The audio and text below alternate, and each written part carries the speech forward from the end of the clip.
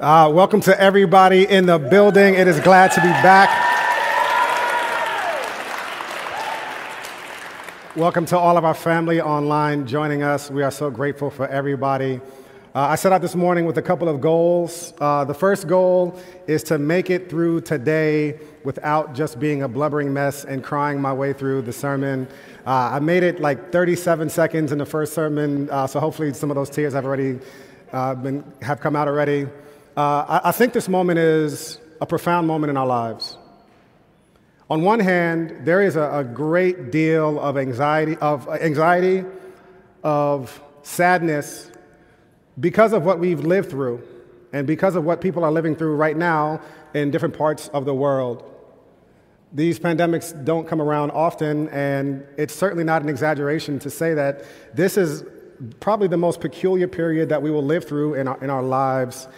And I just don't think we should rush past that too quickly. On the other hand, this is a profound moment of real joy and happiness to think about what's going to happen and what is going to happen in the days to come. New York City is back. This summer is about to be a lituation. It's about to be crazy this summer. I cannot wait as we continue to move more and more safely, as we get healthier as a community, not just physically, but also emotionally. I think there's a great deal of healing that we all need to do, but it is certainly exciting to be here with people. I'm very grateful to be here, and I'm also very proud. I'm very proud of you all as our church for the connection that you have continued to make, for your intention to continue to pour and invest in this community, for your generosity. It has truly been a blessing.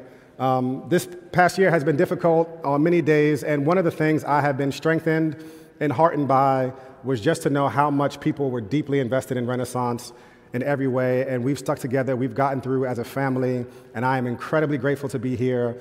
So let me shut up and get to the word for today. All right, Heavenly Father, Lord, we need to hear from you. You know what our hearts need to hear. Bless us now, in Jesus' name, to hear it and to receive it. In Jesus' name we pray, amen.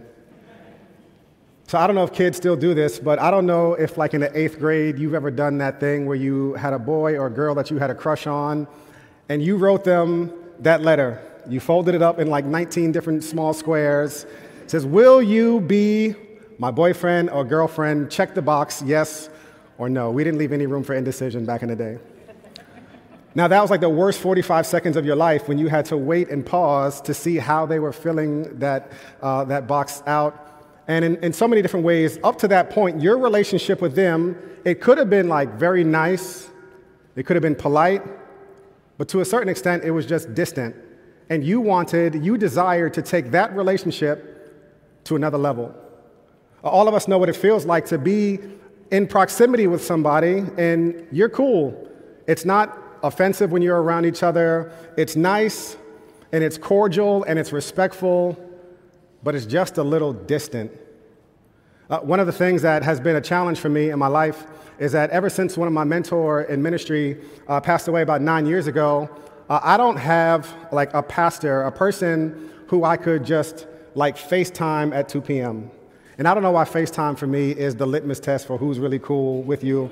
Because if somebody FaceTimes you and they're not really cool with you, it's like, yo, who is it? Like, he must be butt dialing me. I know he ain't. Text me, bro. You ain't about to FaceTime me. But I've always longed for that. Now, I have a lot of really great peer-to-peer pastoral friends, relationships. Those group chats keep me sane and off of Twitter too much. But I've always really longed to have like a pastor, somebody who I could really trust and confide in so many different ways, and someone who would really commit to shaping my life. So my wife, a couple years ago, being the genius person that she is, she said, Jordan, you need to be more intentional about reaching out to people and asking. Now, I had felt this void. I had people in my life who we were nice, we were respectful, we were kind to each other, but there was a distance. There wasn't this like really tight relationship that I had with them that would allow me to really be vulnerable around them, to trust that this person like really wanted to pour into me. So I reached out to a pastor friend of mine, and it actually didn't work out at all. He said no, he didn't have the time for that. So that didn't work out. But in my life, I've certainly had experiences where I've had relationships, and they're nice, and they're kind, and they're respectful, but they're distant. Now, some of you know what that feels like with your kids. Maybe you made some mistakes along the way as a parent, and Christmas and Thanksgiving and Mother's Day and Father's Day rolls around, and everybody's nice. Everybody's getting along, no chairs are being thrown, but it's just distant. And you long for a connection with them, something that would like feel real and tight, and not just close to each other, but actually tightly knit with each other. For some of you, it's the other way around, that you long to have a better relationship with your parents. You see other people, friends and family who are with their parents all the time, texting, and they spend a lot of time and energy with them. And for whatever reason, your mother or your father, something happened years ago. Maybe they messed up. Maybe it was your fault, whatever the case was, but you deeply desire that your relationship moves from just kind and respectful and distant to something that resembles more intimacy and connection. Now, for your parents, maybe they don't know how to love you. Maybe they don't know how to actually bridge that gap. But all of us know what it feels like to be in a relationship where we just want it to move to a deeper and more connected place. So many people are in marriages like that. Yes, they're doing all the right things together. They're doing the dishes. They're managing online school. They're managing all the different moving pieces. But truth be told, the relationship has gone from passion and connection and intimacy and fire to roommates. You're getting everything done, and deep down inside, you long to have that passion and that fire and that connection back. Now, here's something that you won't believe, but it's all throughout the pages of Scripture. The God of the Bible does not want your relationship with Him to be kind and respectful and ritualistic, but distant. Where you come to church, you do the right things, you volunteer on the right committees, you do all the things to check the different boxes, but there's a distance, there's a gap. If you were to go through all the pages of Scripture, you see a God who is in search of intimacy with you, of real connection, of passion. If you were to read the first few pages of Scripture in Genesis, you see God chasing after His creation, Adam and Eve. They had just fallen and done the very thing that God told them not to do. So God said, listen, you have free reign of everything. Just please do me this one favor. Don't eat of this one tree. And they did it. God comes after them not to get them back, not to pay them back, but rather to draw them back to Him. And He comes after Adam and Eve in the garden. He says, Adam, where are you? This was not a question of geography. God knew exactly and precisely where He was. This was a question of connection and intimacy. What happened to us? Where are you? What would cause you to move away from me? The heart of God, our Father, all throughout Scripture is a God who desires connection with us. Jesus tells a story in Luke 15. If you've been to church more than 6 times, you've heard it for sure, of a father whose son goes away, and he goes to a deep and dark land of Staten Island, and he leaves his father. Is Staten Island still even around in America? I don't know. I haven't heard any reports about it for a long time. He goes to a distant land, and he takes his share of the inheritance, and he spends it all foolishly. And then, thinking that things couldn't get any worse, a famine happens. And a famine completely wipes away every opportunity for employment or for him to get his money back. So check this out. The son thinks to himself one day, yo, the dudes who work in my father's garden and kitchen, they eat better than I'm eating right now. I'm eating the bottom of the barrel. I've gone to Applebee's last week, and nothing could get worse than what he was doing. And that was a shot at Applebee's. You guys can laugh. Applebee's is not what you should eat. But, so he goes, and the son realizes this one fact. He says, my father's servants are eating better than I am. And I have nothing else. I have nowhere else to turn. So you know what? I'm going to go back home to my father's house. And listen to this. He doesn't go back home because he's sorry. He doesn't go back home because he wants a connection with his father. And his father doesn't care. He just wants his son back. The old man sees his son a long way off, and it says, in ancient custom, which would have been a shame to an older man, he runs to him, God is not content with the status of your relationship being kind and cordial and distant. God wants to encounter us. As a matter of fact, there's so many different scriptures in the Bible, and I'm extremely grateful for this one that we have before us today in Exodus, which is a portrait of God's invitation to us of what he is calling us into, and a couple of signs and warning signs for us of why we don't enter into this encounter with God on a rhythmic, real, connected way. And we see this here in the scripture we're going to dive into in Exodus. But let me zoom out a little bit. First, I want to give you guys a New Testament principle, and then I want to back that up with this Old Testament story. So if you were to read through the Bible, one thing that you'll see is it certainly has its number of exceptions, but the Bible in the New Testament gives us so many principles. It gives us these one-liners because the audience would have known exactly what the author was talking about. So when the author says something like, we'll see today in the text, the ancient Jewish people would have immediately known what that author was talking about and would not have required a lot of context to fill in the blanks. But in the Old Testament, we see the stories, we see the illustration of that principle extremely clearly. So imagine if I were to be giving you guys a sermon and I talk about the importance of wearing a mask. And if you're at home, you don't need to be wearing a mask on your couch. But if I were to say wearing a mask right now, it's a good idea. I don't need to give a lot of context to that. We've lived through 2020 in New York City. We've lived through this pandemic. We all know the backstory to this. Now, so many times in the New Testament, the authors would say a principle because they knew their audience would have understood everything behind the story. So I want to give you guys the principle from 1 Peter 2:9. It says this: "You are a chosen race, a royal priesthood, a holy nation, a people for his own possession, so that you may proclaim the praises of the one who called you out of darkness into his marvelous light."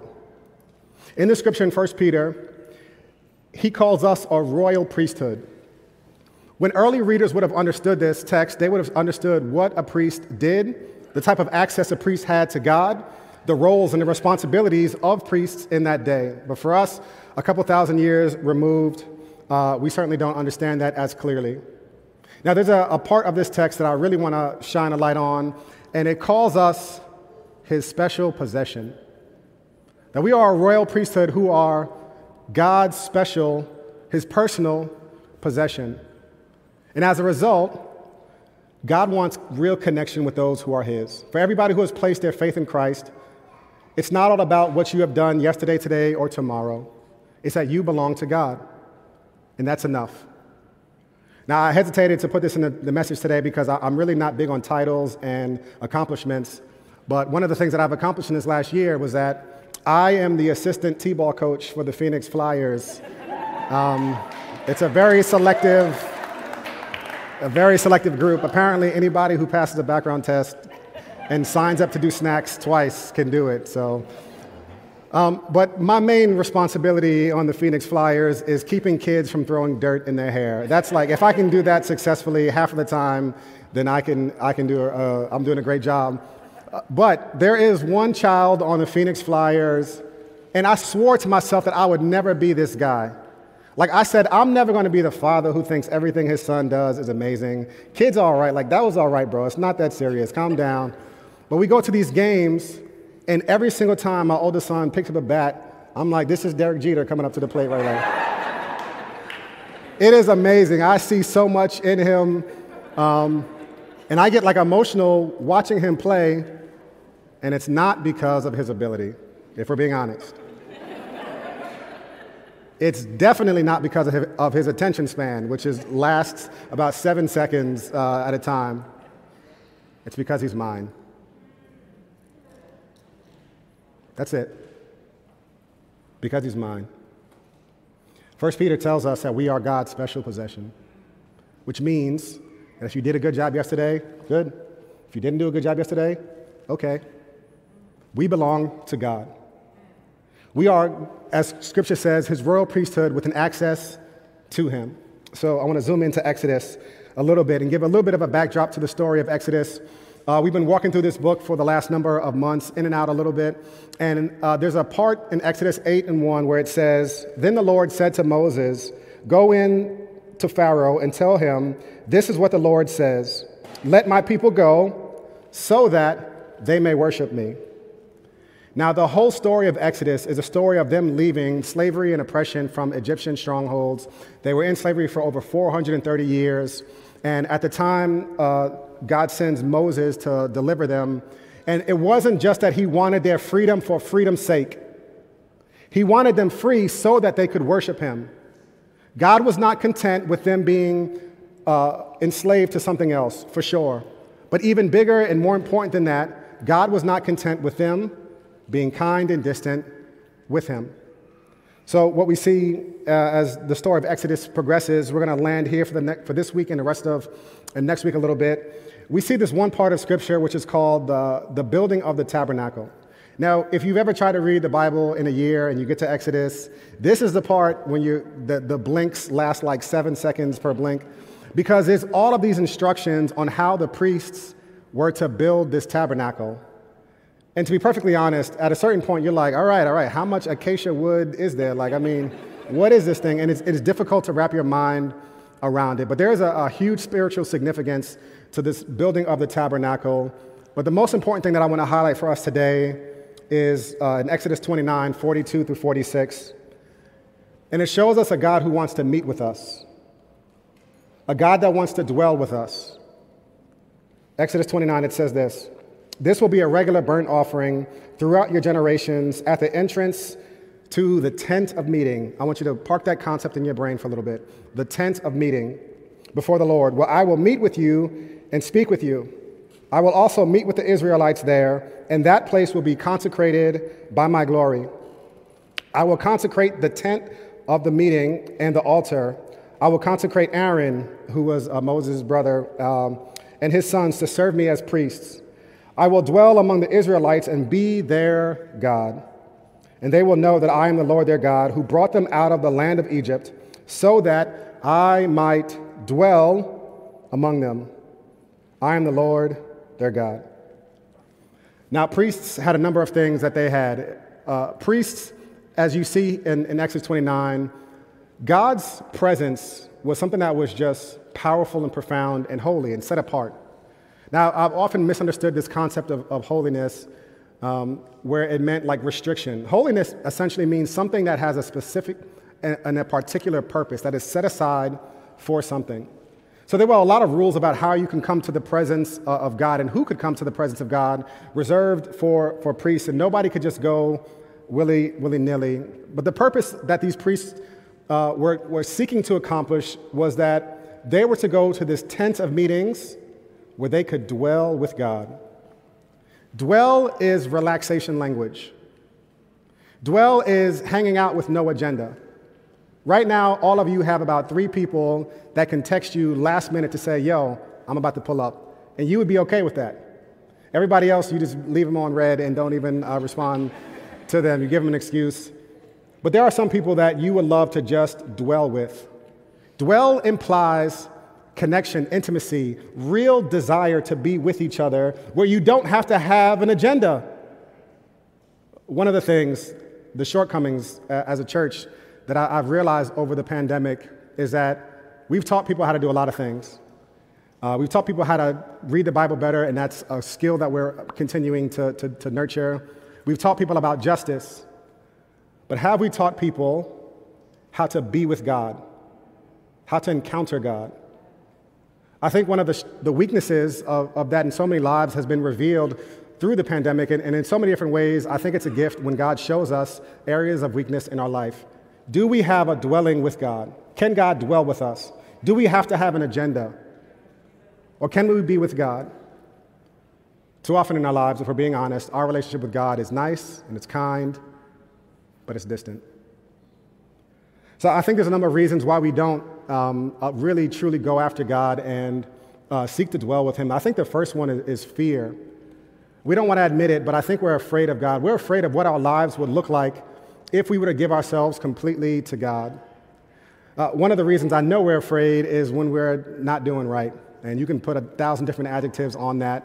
But when we're not doing right and when we're not living in the way that we know God is calling us to live, it just makes us afraid of God. Years ago when I was in high school, I was a senior in high school, and it was a beautiful day to cut class.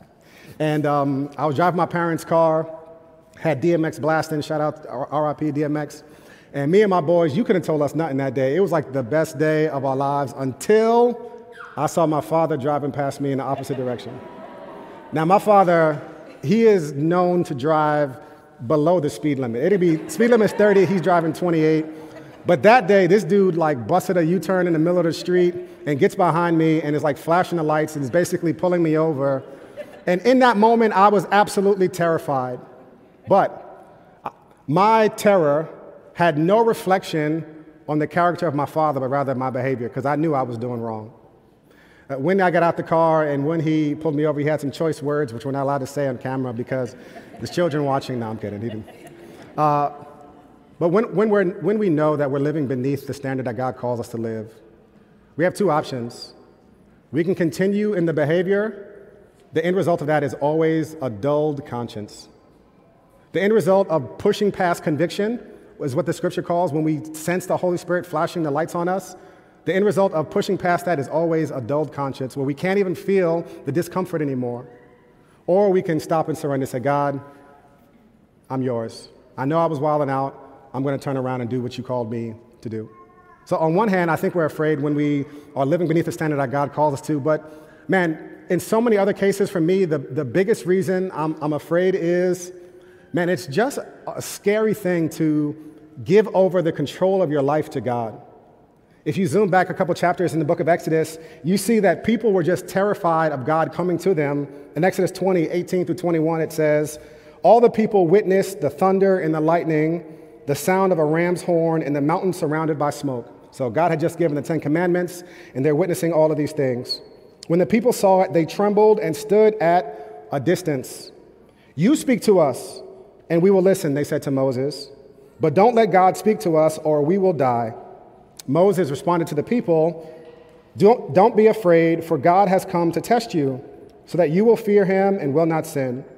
And the people remained standing at a distance as Moses approached the total darkness where God was. Now, one of the things I think is one of the biggest misunderstandings in American Christianity is this concept that the real God is a God that's going to fill you with warm and fuzzies.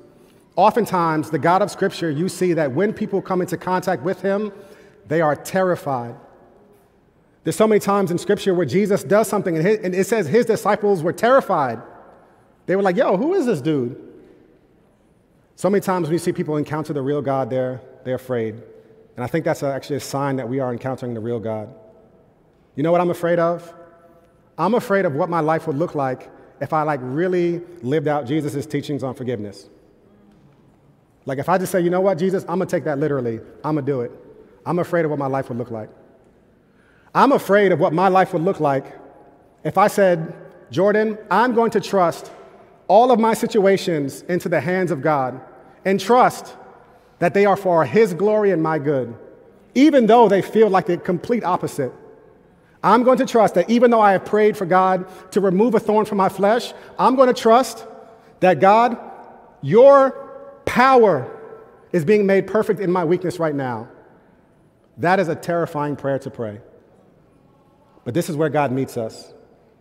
And I think that if we're honest, we are afraid of what our lives would look like if we didn't have control, which we absolutely don't have right now anyway. So we're afraid. And the other reason I think that we don't connect with God in the way that I know we ought to, in the way that I ought to, is we're just distracted. There are so many different things clamoring for our attention, and we're distracted. Now, I get it. Listen, over this past year, there was a lot of stuff going on that took my eyes off the prize in so many different ways. On Sunday mornings, I would try to watch a service with my family, and my 3-year-old, then 2-year-old, would be climbing on my neck, jumping off the couch, trying to impale himself on something. And it was difficult to pay attention and to worship online, to do anything, to connect with people in this pandemic, so many different things going on. But I could blame the pandemic, but I really have an internal busyness at heart. And I'm not alone. There's a scripture in Luke 10 where it says Jesus, while they were traveling, He entered a village, and a woman named Martha welcomed him into her home. She had a sister named Mary, who also sat at the Lord's feet and was listening to what he said. Listen to this. But Martha was distracted by her many tasks. And she came up and asked, "Lord, don't you care that my sister has left me to serve alone? So tell her to give me a hand."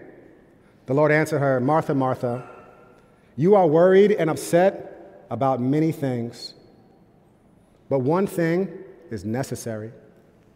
Mary has made the right choice, and it will not be taken away from her." One thing is necessary in your life. One thing is absolutely vital to your life. And oftentimes we let so many different things get in the way of that one thing. We're just distracted. Sometimes it's on purpose. There's so much going on, and we don't have the emotional fortitude to face what's ahead of us, so we drown ourselves in social media and Instagram and Netflix shows. Shoot me a comment, let me know what shows you're watching, because I'm actually looking for a new one. Inappropriate timing, of course. But I think we're just so distracted. Never before have we had so many impulses just clamoring for our attention. And if we're being honest, we just don't have the attention span to truly give God that type of dwelling relationship.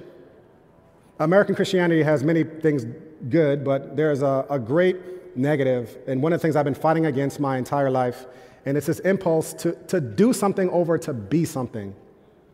Have you ever felt that before? That you feel good when you're like doing a lot of things instead of just being something with God?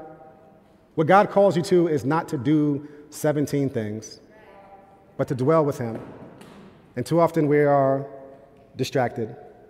So I want to talk about really what it's going to look like for us to encounter God, for us to be God's royal priests that he describes us as in Scripture, who can go to this tent of meetings. So in the Scripture, Moses and Aaron and the priests were to go to this tent of meeting every single day to meet with God, where God would dwell with them. The implication for us as Christians, for anybody who has placed their faith in Christ, is that God is calling you to a tent of meetings. God is calling you to a daily dwelling with him. God is calling you to transform your life, not through explosive acts that happen once every 7 months, but through a daily dwelling with him. Now, here's the good news about what it means to encounter God, and we see this in the Scripture, is that encountering God always starts with God. Now, for the last thousands of years, there have been a number of religions, all aimed at solving the problem of bridging the gap between a perfect divinity and a sinful humanity. Christianity is distinct in that it does not revolve around you building a bridge to get to God, but rather God built a bridge to get to you. Os Guinness of the Guinness family wrote a book called The Call, and he says this quote, and if you don't know what the Guinness family is, God bless you. It says, "We cannot find God without God. We cannot reach for God without God. We cannot satisfy God without God," which is another way of saying that our seeking of God will always fall short unless God's grace initiates the search, and unless God calls us and draws us and completes that search. All of our seeking to have an encounter with God will fall short unless God is the originator and the author of that. And the good news, as Jesus sums it up in John 6:44, he says, "No one can come to me unless the Father who sent me draws him." Christianity is distinct in that it says that God is always previous. The only reason we go to God is because God has first put the impulse inside of us to go towards him. Even further, the dissatisfaction you feel right now is a sign of God's presence. Philippians 2:13, Paul says, "For it is God who works inside of you to both to will and to work according to his good pleasure." It is God who puts the will inside of us to reach for God. That's the good news of Christianity. Don't ever put the cart before the horse and think that it is you who wants to reach for God. It is always God reaching for us. It is always us responding to God's call to us. Number one, it starts with God. Number two, we need to realize that our highest calling is to God. Now, a couple of years ago, we were teaching a series on faith and work, and I was at Fuma with a friend and had that kale Caesar salad with shrimp. That joint was delicious. And we were talking, and he was saying, "Jordan, you're lucky because you found your calling." And I didn't have a good answer for him then, But if we were to rewind that conversation, I would have told him, no, Renaissance is not my calling. This is not a retirement speech either. I do love Renaissance. But Renaissance is not my calling. My calling is what Jesus has said to his disciples and what Jesus says to you. Follow me. Follow me. That is the call on your life. We are called to a person, not a position. We are called to a person, not a set of duties and tasks to complete. Our highest calling is to God. It doesn't matter what job you have. It doesn't matter what title you have. It doesn't matter where you're living. We can accomplish follow me any and everywhere so long as that remains our primary calling in our lives. Years ago when I was practicing law, I had a case in Brooklyn one morning, and I took this one highway that never has any problems called the FDR. And I left like 2 hours early. I gave myself so much cushion. I said, I'm going to get there super early. I'm going to stop at the bodega, get a bacon, egg, and cheese. I'm just going to be relaxing in the courthouse. And I left so early, and things were going wonderfully well. And then all of a sudden, like traffic stopped. And when I say it stopped, I mean it stopped. You can get out your car and walk around. That's how much it was completely stopped. And what was going on at that time, President Obama was in office, and he was meeting at the UN. So the Secret Service cut off the highway. Here's the thing about people of importance. They don't care about any and everybody else. It didn't matter if somebody was in labor. It didn't matter that I had to go to court. Nothing mattered because everything was oriented around that person of supreme importance. If God is our highest calling, then that means we are to orient our lives around that. We are to orient our lives around God, who is our highest calling. Now, how do we do that? I think God asks us for a specific time and a specific place. Now, I live and die by my Google Calendar, and here's something that's true about me that might be true about you. If it doesn't get scheduled, it doesn't get done. And if it doesn't get scheduled, it certainly doesn't get done consistently. I might do it once in a blue. To orient our lives around God, I think, Jordan, I'm just talking to me right now, I'm lying to myself if I don't plan my tentative meeting appointment with God. I'm lying to myself unless I actually am intentional in scheduling this, if this is something that I truly believe to be my highest calling. And I think the same is true for you. God calls us to meet him in a specific time and place where we actively put our faith in action and our trust in action and trust that God is going to show up and God is going to meet us. But I hear you right now, I hear you online, you're thinking, well, Jordan, when I sit down to spend time with God, this sounds good, the tentative meeting, and God wants to meet with me, I just don't know what I'm doing. And I don't find anything that's fulfilling. I want to say two things to that. Number one, when you're with your best friend, you don't care how fulfilling it is or isn't. See, silence is never awkward with people that you're actually close with. Silence is only awkward with people that you don't really know. In some ways, the awkwardness of our time with God reveals an immaturity in our relationship. So I think that's a sign, not to run away from, but a sign that we should pay attention to, that over time, the more we flex that muscle, we will find ourselves more and more comfortable in silence before God. Number two, I mentioned this earlier, I think in looking through the last year, we have noticed how much of our life and our discipleship as a church has been focused on different things, and I don't know that we've done a fantastic job on teaching people how to encounter God in rhythms of prayer, of contemplative rhythms. And Saturday, June 5th, we are having a workshop that I want all of you to sign up for on encountering God, where we're going to spend time really going through what it looks like for us to meet with God in our attentive meetings and to allow this God to change us and to move our relationship from duty-driven, from nice and kind and cordial and distant, to one that's marked by intimacy and connection. Let me pray for us. God our Father, I'm humbled and I'm grateful to be with your people. And I see so much of my life that is duty-driven and distracted. And Lord, I need you. I need a fresh reminder to go to the tent of meetings and meet with you.